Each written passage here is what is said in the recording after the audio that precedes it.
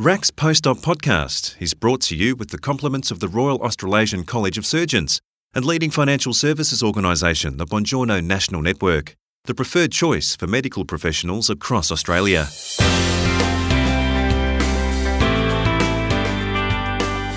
When Ben Bravery was in his 20s, he was diagnosed with stage 3 colorectal cancer.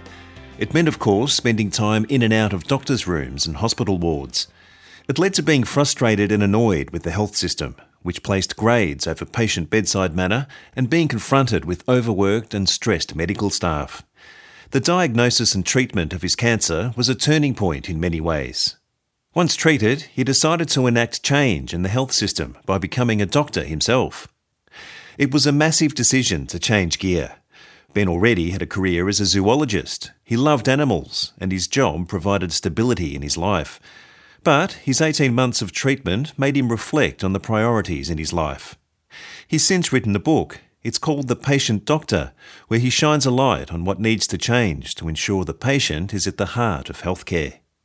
First, Ben takes us back before the diagnosis. He tells Jeff Waters he always wanted to be a zoologist, ever since he could remember. I think I was born with an obsession or a fascination with animals, all things animal. And I don't know exactly where it came from, but I remember it being there from a young age. I remember watching a documentary when I was about 6 on the tuna industry. This was back in the late 80s. And it was at the time when we were becoming more aware of dolphins and how they were being harmed in that process. And I remember I got to one point in the documentary and I just burst into tears. I had this sensitivity for other animals and wanting to protect them, which is why I think I went into conservation. My life, I had to make that happen though. I was born into a working class family who only one other member had ever finished high school, and nobody certainly had been to university. Nobody had spent any time outside of Australia. People kind of got working class jobs. They worked very hard, strong work ethic, which came to help me later in medicine. But the idea was that you could earn instead of learn. You could build your way up a chain, kind of stay local, spend a lot of time around family and keep plugging away. So it was a big decision actually to break that mould and choose to go to university and then study something which was a bit esoteric to my family, zoology. They unfortunately were disappointed when they learnt that it didn't mean I worked in a zoo, which I think is what they all, romanticise about the zoologist. But no, it was just a scientist plugging away on animal data, writing reports, reading scientific papers and that kind of thing. So working as a zoologist and a science communicator, at the age of 28 years old, you were diagnosed with stage 3 bowel cancer. Now, after surviving 18 months of treatment and then going back to work, nearing 30, you decided to become a doctor after being a zoologist. At what point did you think you'd begin medicine, and how did you decide to commit to returning to study full-time? It was a huge decision. And unfortunately, I'd love one of those stories where it's a light bulb moment, it pings off, I yell out, aha, I need to become a doctor. It didn't happen that way. It's something that evolved slowly over time. As you mentioned, I did spend a lot of time as a cancer patient. I'm still a cancer patient with a schedule of checkups, of course, and surveillance. But I got to the end of that treatment, spat back into normal life, so to speak. And it took a little while to realise that things inside me had changed somewhat. It was more than the scar, the laparotomy scar and the healing stoma, the anticoagulants for the PEs I developed after chemo, the peripheral neuropathy. I changed inside, and I think what I wanted to do in the world had changed. I went back to my old life, though, because I wanted normality. I wanted to be 30, working, starting a family, saving for a house, all the things that had effectively been put on hold when I got sick. And I'd had to watch my friends, sometimes with jealousy, go on and develop and create. I rushed back, and I quickly realised that I wasn't satisfied in that work anymore, so I changed jobs, thinking that was the issue. And then 6 months into that job, I had the same problem. I got frustrated easily. I didn't feel satisfied at work. I wasn't healthy. I just wasn't happy. So I decided to take a whole year off. And I think that was valuable because it allowed me to really regroup. It allowed me to process cancer, think about how it had changed me. And I went back to some of my journals during that time and some of the cancer work that I'd been doing since that, and realized that there are a few things in the health system that I still had ideas about what I wanted to fix and improve upon. I also really, really wanted to give back to the system. My surgical team were incredible. I got world-class treatment in a timely way, delivered with speed and professionalism. I was really grateful for being alive. And in the public system, of course, I didn't pay a cent for any of that radiation, chemotherapy, or multiple surgeries. Now, on top of all of this, you wrote a memoir, The Patient Doctor, and in it you reflect on your time as a patient and what frustrated you about the hospital system, as well as how you truly felt patients were more disempowered about their own treatment than they should be. Why did you write that book? I've written the book because it's the right time in my career. So I'm 4 years out of medical school. I'm 8 years since I decided to go and become a doctor. And I'm 10 years since my cancer diagnosis. It's a good time for all these things to consolidate in my mind. I went to medical school to make things better for patients and then realized that the doctor side of the patient-doctor equation was also struggling. I saw sometimes an aggressive, ultra-competitive education environment. I sometimes saw inappropriate behaviour or bullying once we were out in the wards. I saw junior doctor colleagues depressed, anxious, expressing suicidal thoughts. And it all seemed absurd to me. I had no idea when I entered this world and when I crossed over from patient to doctor that this side was hurting. And there seemed to be a general dissatisfaction with the state of things. And it occurred to me that both sides of the patient-doctor relationship were frustrated.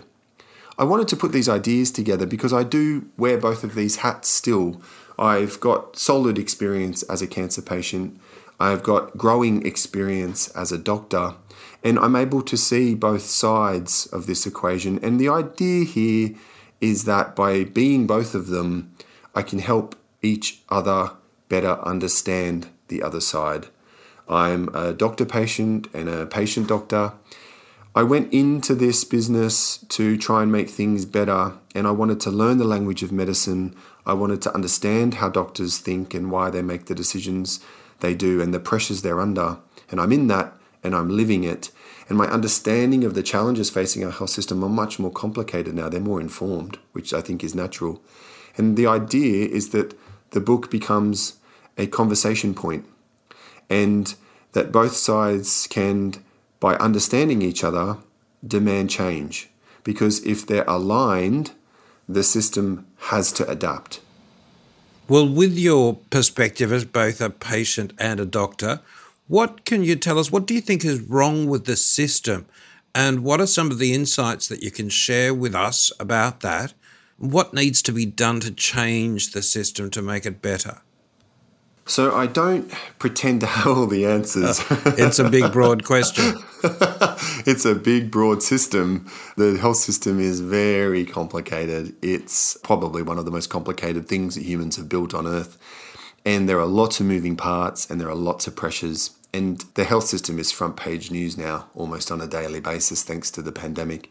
But the things I write about were there before the pandemic. The pandemic has just made all of them come to the surface in a dramatic way. There's a few things that I think we could do that occurred to me along the pipeline.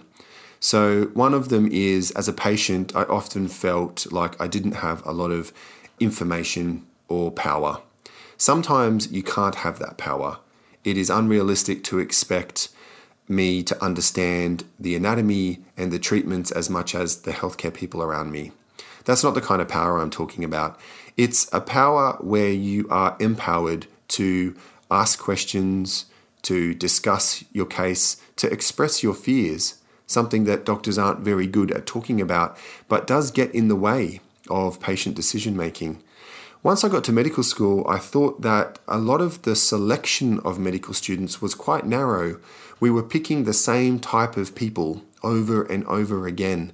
We were selecting people based on exam performance and grades, which are of course very important. You want your doctor to know as much as they can and be as sophisticated in their understanding.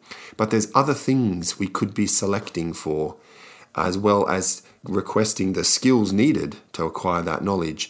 We should be letting people into medical school with broader lived experience, both of illness and from other cultural backgrounds, linguistic backgrounds, people who have experienced poverty, people who have experienced domestic violence, people who maybe have experienced addiction, if not themselves in their family. There's a whole range of experiences we could include that would make the learning of medicine and then the practice of medicine richer, because we would introduce those experiences into the core and they'd be able to filter through or ripple through the system.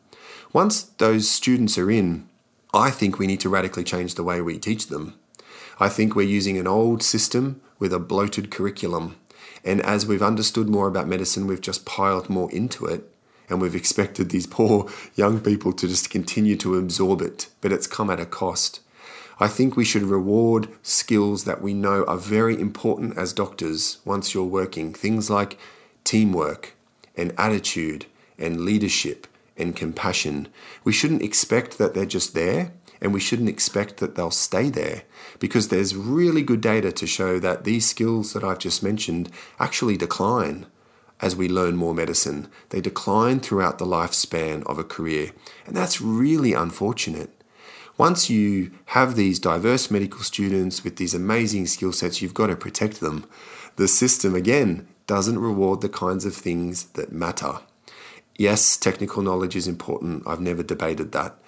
But there is a lot about the doctor-patient relationship and about the doctor-patient environment that lets patients down. It's the things they complain about. It's the things they remember long after a consult, long after a successful surgery. Maybe a rolling of the eyes or a dismissed question or a hurried ward round. These things stay with patients, and they don't need to, because they're detracting from the amazing work that's being done. Again, a lot of this would come down to looking at doctor-patient ratios, looking at the volume that is expected in training, thinking very carefully about that tension between our work and our training, and getting better alignment between the college and the people that employ us, the hospitals, to alleviate a lot of that tension rather than just expecting us to handle it. From a purely HR perspective, there's so much we could do to make the environment nicer. Having worked in the non-medical world, I'm aghast at the things that are expected to do. You know, a lot of junior doctors still fight to be paid overtime. They still fight to work safe hours. They fight for their days off. They fight for proper briefing and evaluations and structured learning. A lot of the stuff that the rest of the society has just moved on with, and medicine has been left behind. And I think all of the things, I know I'm giving you a long answer, but all of this chips away at the capacity of a doctor to heal, and to heal in a way that the patient deserves.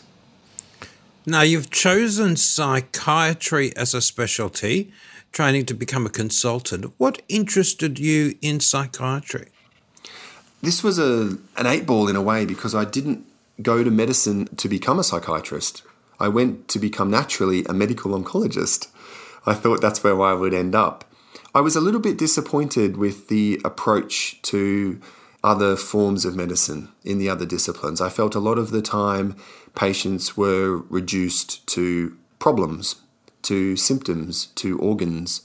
And a lot of that has come about because of pressure and demand on the system and the need to treat a large number of people with limited resources. But some of it comes about from the way we collect histories and reduce people to problems in order to make our decisions. And I felt that in psychiatry there was still an attempt to consider the whole person. They still take a long history. They are rewarded for spending time with the patient. And I was drawn to the idea that they don't call it a doctor-patient relationship. They call it an alliance. And I think that's a really beautiful thing that I felt like a lot of the other specialties had forgotten along the way. And I felt like I wanted to go in and fully understand the human condition, the way doctors think, the way patients think, the way to heal.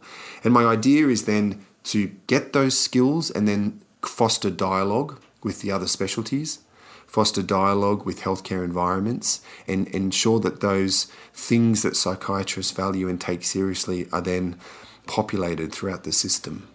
Dr. Ben Bravery.